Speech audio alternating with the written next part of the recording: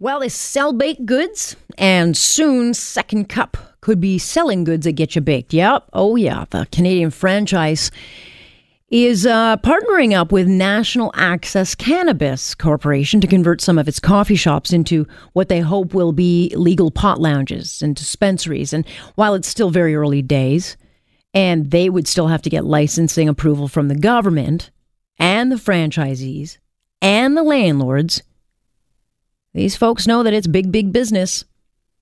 And you can now see how fast this is going to start to move. And I think really, really change the landscape. And for Second Cup, which has really struggled to find its place in the Canadian coffee market, hey, they're taking their chances. But you got to look to companies like Shoppers, Loblaws. There are a lot of private businesses that want in. And right now in Ontario, we apparently are going to be closed for that private business thanks to the nanny state Liberals. So it's all the other provinces that are going to reap the rewards. Let's bring Derek Ogden into the conversation because he is with the chain that is teaming up with Second Cup, National Access Cannabis. With Second Cup, not just selling baked goods, but really, I guess, goods that'll get you baked. A possibility.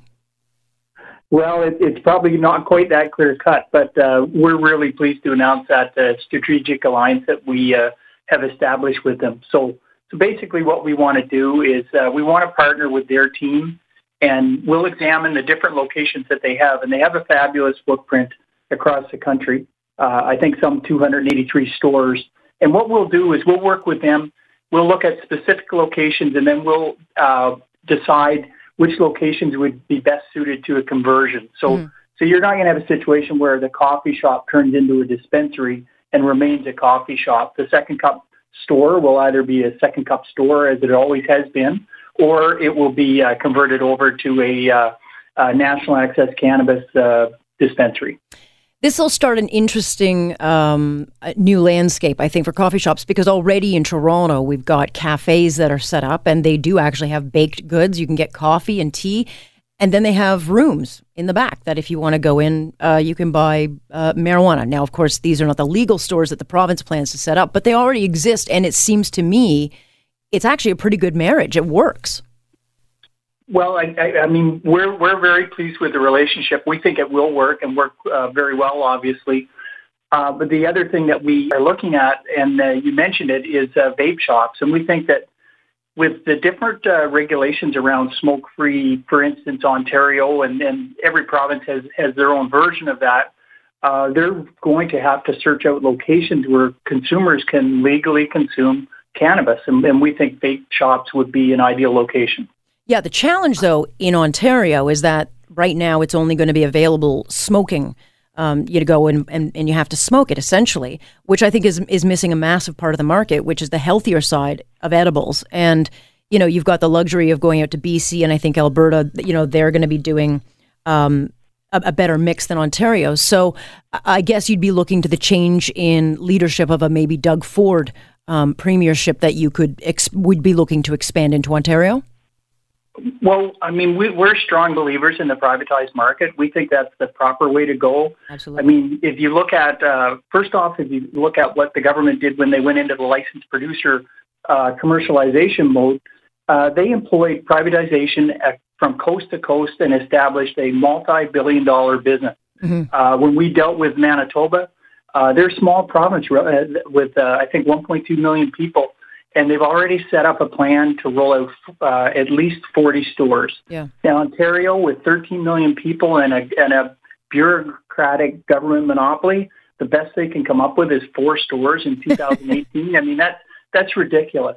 And not to mention, the one they've done in Toronto is really close to schools, so everybody is already up in arms because this was, after all about protecting the kids. But I do agree with you. This should be an absolute private market because that is how you get the best choice and the best product to consumers who will then maybe turn away from the black market.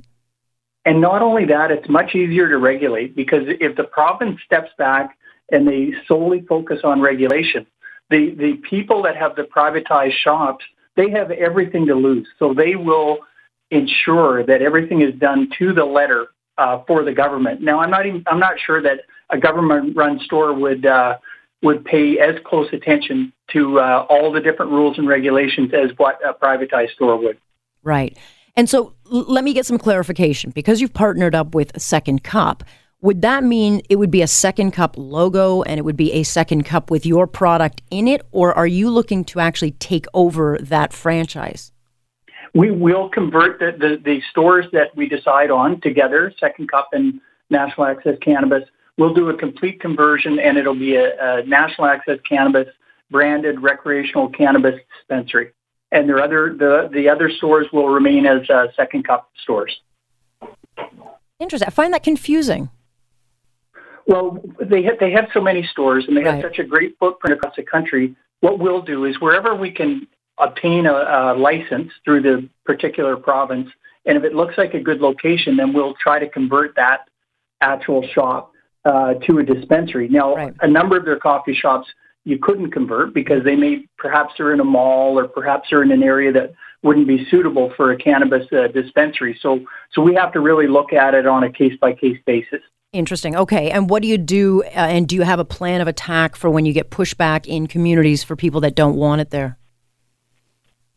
Well, I mean, ideally, you want community buy-in, and I think that's a big part even at the provincial level when they look at who they're going to award the licenses to and how it's going to roll out. So we make sure that we can offer a system of dispensing that is professional and safe and follows all the guidelines and regulations, and that the community itself feels comfortable having us there. So I think what people don't understand is a legal government-regulated dispensary will look much different than what you see now in the gray market. Absolutely, yeah. And interesting, so you've got a number of provinces that will be, I think, easy for you, but the reality is Ontario is going to be a challenge. Ontario will be. I mean, Ontario is definitely the prize of the industry. It has, the third of the population of Canada, but we don't see any possible way that the government of Ontario can maintain a strict monopoly on cannabis shops and provide the proper service to the population of Ontario. I mean, 4 stores for a population of 13 million, and where we estimate that you need a store roughly for every 25,000 people. So you can just see that they're not even close to being able to meet their obligations. Well, that's because they're government. They don't know what they're doing. But just before I let you go then, Starbucks and other coffee chains, are we going to see them partnering up as well? I'm not really sure, but it's certainly it's a race for real estate at this point. Everybody's looking for the best locations.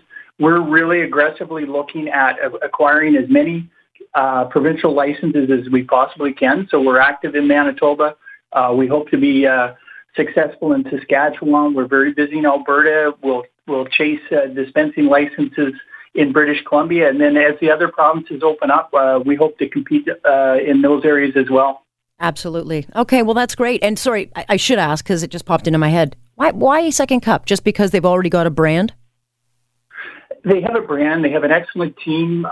They have locations across the country in areas that we were interested in. So it just seemed to be a very good fit. Well, good luck, Derek. Thanks so much. Thank you, Nell. Bye-bye. Derek Ogden joining us tonight. And look, this is just the beginning. There's so much money to be made on pot. And, we chatted about this in the last segment. I'm much more comfortable with decriminalization because there's a big difference between legalization and decriminalization. But this is the route that the government has chosen to go.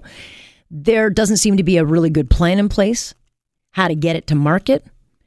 Certainly not in Ontario. I mean, BC and Alberta will do, I think Alberta is completely private. BC, a lot of the provinces are going private. And in Ontario, only apparently the government knows how to run this. And they're going to roll it out and it's going to get screwed up and people will remain, with the black market. But if they do it properly, and I do actually believe that the private market can be very responsible. It's amazing what adults can do and carry off and achieve. But it would be better for the consumer, not just for choice, but also with product. And I'll use the example I used last hour. Variety stores who are allowed to sell cigarettes, they actually do a pretty good job of it, getting licenses and asking for ID and all the rest of it. So you can just as easily put this in a privatized setting And oh yeah, you can send inspectors out who can check up and make sure it's being done right. But this is only the beginning. And if Doug Ford, in fact, becomes premier, I'll be very interested to see what route he goes. Because he did say he would do the private route. I'm Alex Pearson. This is Global News Radio.